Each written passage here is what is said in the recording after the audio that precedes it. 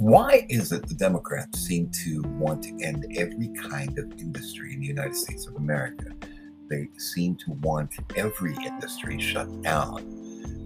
They did it with manufacturing. Steel is no longer practically around in the United States. The chip industry, we used to make 70 or 60% of chips and semiconductors within the United States. That was all exported overseas. First, places like Taiwan and the Philippines, and then later on, they were moved into adversarial countries, such as, of all places, China. And in fact, some chip manufacturing was actually moved into the former Soviet Union, rather, I should say, which is very interesting. That of all places, Eastern Europe was another area. It's pretty much like the uranium industry. It's like any industry, any capability, any productive output that can be made in America must be forbade in America. And that is what the Democratic Party seems to be doing. They use one line and one line repeatedly. One is inequality of workers. Even if you have assembly line employees in the United States earning up to $60 an hour in some cases, some companies, because of all the union deals that have been passed, which generally shut down many of those businesses, or whether it's environmental and other ethical regulations. You see, what they did is they used something called human resources. I like to call it inhuman resources, to be able to come in and really take down many of these industries that have been out there. It is almost endless. You can drive along the Lake Erie shoreline, for example, when you talk about environmental impact. And let's just look at this. You can drive from, say, somewhere around Albany, north of Albany, rather, along the border with Canada and Montreal, that highway that leads up there. And you will see empty factories all along the Hudson Valley as you drive up. And then you keep moving along that St. Lawrence River area where it comes out into Lake Ontario. And then you go down by Rochester, New York, and you see, there's some factories there. At least some were restarted under the Trump administration, but many of them were incredibly shut down for the longest period of time. The Trump administration was able to get some funding out for a medical precursor chemical production facility, because right now the chemicals that go inside anything from aspirin to, let's say, baby formula or other medications out there, they've all been moved to other countries. And primarily the reason they said is, it's pollution. So let me continue my story. Remember, the issue is pollution. The issue was also back in the 70s and 80s, they talked about acid rain, which really did happen. There was a lot of pollution and there were a lot of issues, but the story turns an interesting twist as it continuously moved down the highway. And you go along that Lake Erie shoreline from Lake Ontario, rather, through Niagara Falls, more shutdown factories as you drive along the way. You head down to, say, Tonawanda, where there used to be these huge U.S. steel plants that were there, all along the Lake Erie shoreline, especially when you get to Erie, Pennsylvania. You move towards Detroit, and then you see the Great Blight, as in shut down companies. And remember, the primary reason most of these were shut down was because those factories were producing a lot of pollution and were harming our neighbor to the north, Canada. And so we shut down most of those factories on our side of the border. But if you take the Peace Bridge, cross over to Canada, go past Walmart, head straight into Mississauga, and past Fort Erie, you will notice a lot of those factories that were shut down in the United States for pollution reasons are all in Mississauga. They've all been moved to the Canadian side of the border. So what was the big deal with all these things about pollution and this and that and all these other issues? No, what was meant there in that particular instance was perhaps targeted lobbying to shut down things so that someone else could produce it. And they used America's politicians to do it. Hey, that's not something that doesn't happen anymore. It actually is happening right now. In fact, Brian Bobbitt, who's a Republican from Texas, wants to talk about how the oil industry, America's energy independence at stake, is going to be totally shut down by people like AOC and Ilhan Omar and the camel lady Talib and some of these other people to basically come out and say, when I say camel lady, it's because she's got breath like a camel. Who knows where her mouth has been? But you go and you talk about all of these things, and you listen and you look at it and you learn and you find out, oh my goodness, their ultimate goal is to shut down every productive development in the United States of America.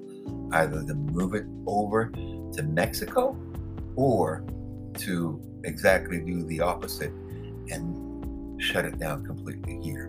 Let's listen to Brian Babin from Texas in the House of Representatives speaking earlier today.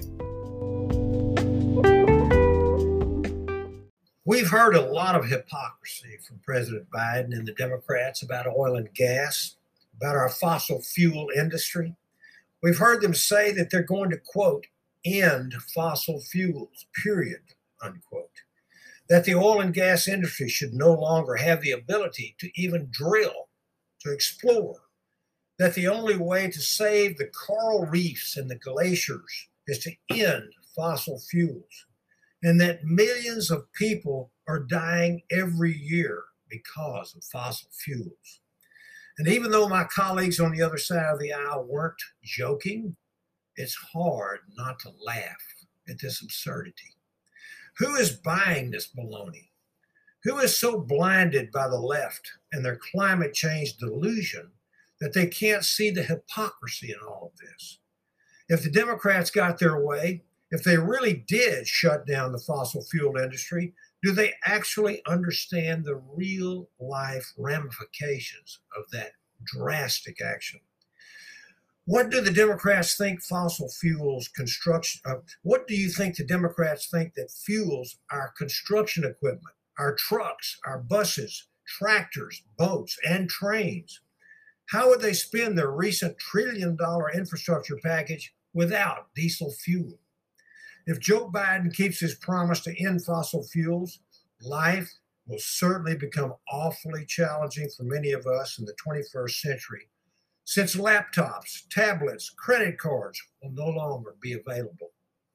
Imagine how Joe Biden's constituents would have felt in 2012 after Hurricane Sandy raged up through Delaware if they couldn't have gotten their hands on gasoline-powered electric generators. Yes, my friends, those generators provided power thanks to none other than fossil fuels and their industry. And as if the baby formula shortage isn't bad enough already, let's take away their pacifiers too, yet another product of fossil fuels. The hypocrisy is astounding. Honestly, Joe Biden should be thanking the fossil fuel industry for protecting him. Thanks to his helmet brought to us by fossil fuels, he was shielded from his fall off that bicycle last week, not to mention the petroleum-made asphalt that padded his fall, and frankly, even the bicycle itself. And while this administration tells suffering Americans to just simply buy Teslas and other electric vehicles, they're conveniently failing to mention that fossil fuels make brake fluid, turn signals, tires, and in fact, they supply the very power that charges our electric vehicles.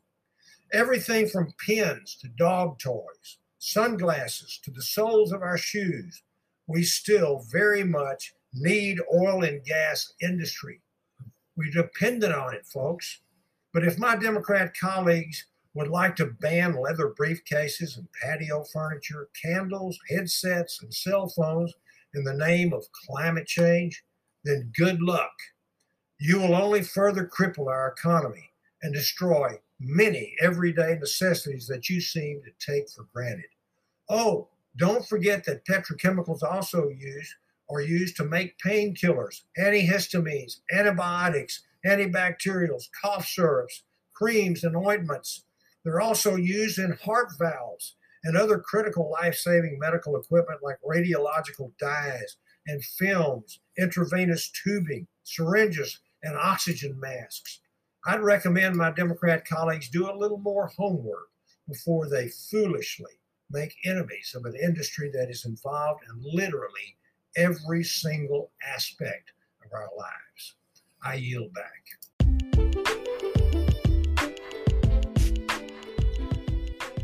And that, of course, was Brian Babin. Way to go, Brian. Let's go, Brandon, I guess, for the rest of it. But, the problem is also we're doing things by saying, well, they have to shut down all of these fossil fuel things. Gasoline needs to be put aside and everything because, there's great electrical cars out there. And it's not just Tesla. GM is making a huge entry into Toyota and all these other companies, even though most of them are going to be charged with coal power plants because they've shut down all the nuclear ones. And not only that, they've decided that natural gas, since it's a fossil fuel, should not also be used, which is absolutely insane. There is no proof to many of the allegations that they've been making about global warming. In fact, we've seen more things like global cooling is the biggest problem in America today. But that, of course, is something to be discussed further on another episode. For now, how about those electrical cars? We were talking about one that I would love to have for me and my sons. Not that I could drive it, because even though I get calls about my insurance every day from some strange robocalling device, being legally blind, I can't drive. But I still can see well enough with at least the one eye that God has given me to be able to see with, that there are problems even with these new electric cars. Let's listen to Scotty Kilmer. Scotty has been on CBS for the longest time as your friendly neighborhood mechanic, the original Niagara Falls native who actually grew up, I believe, somewhere in the Niagara Falls area up near Buffalo. He, of course, talks about the Mustang Mach-E, which is now being mocked for being badly built. It seems their electrical connectors are fusing. Ooh, that ain't good. Here's Scotty.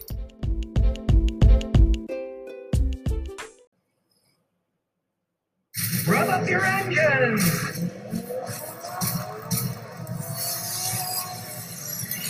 Well, Ford has had to stop their Mustang Mach-E deliveries, their electric SUV. They got electrical problems. What a surprise. They're building them in Mexico, and they have electrical problems. What a shocker. They're not delivering them, but here's the joke from Ford. This is the BS that these corporations put out. Here's a clarification that Ford sent out. Please note, this is not a stop sale. Dealer can still sell the car. They just can't deliver it to the customer. No, if that means they're not selling them, I don't know what does. Turns out that one of these main power connectors on a giant electric wires isn't right, and they can heat up and fuse. You use all that power, it's like welding. You know anything about welding? One of the easiest ways to weld is electric welding. You get a stick and a giant transformer, you put the negative on the metal, and when you touch the stick, it melts. That's how stick welding works, right? Well, this thing's going to stick weld itself together because they didn't build them right in Mexico. What a shocker. They're paying these people peanuts in Mexico. What do they think will happen? I don't know exactly what Ford's paying because they don't want to give out the information, but I looked at the GM data, and some of their factories, these guys are making $6.85, not an hour. For an entire 12-hour day, they get $6.85. Well, guess what? They end up making crap. They're all built in Mexico. Well, guess what? You pay peanuts, what do you get? You get nutty cars that aren't built right. Turns out that the primary high-voltage connectors can overheat and then fuse on. And you understand, that can also create fires. And it could be every single one they've made so far. Now, Ford says they don't expect to have a fix for this problem until the third quarter of 2022. They built them, they don't even know how to fix them. Well, actually, they probably do know how to fix them, but it costs them so much money, they're probably looking for a cheaper way to fix them. They're always looking for Band-Aids. We'll tape over this. That's what they did in some of the times in the past. We always young, we had a car, it was a GM car, and the motor mounts would break. And the way the old cars were designed, then the motor would fall down, hit the ground. So their solution was they didn't put new motor mounts on. They put a chain around the motor mount, so if it fell, it wouldn't hit the ground. And that was the recall. Just stick a chain on each one, takes 5 minutes. Away they went, saved them a bunch of money. You still had a crappy car with motor mounts that would break, and then you'd have to go get them fixed later, but it wouldn't make the engine hit the ground. That was their fix. And Ford's obviously looking for a cheap fix now.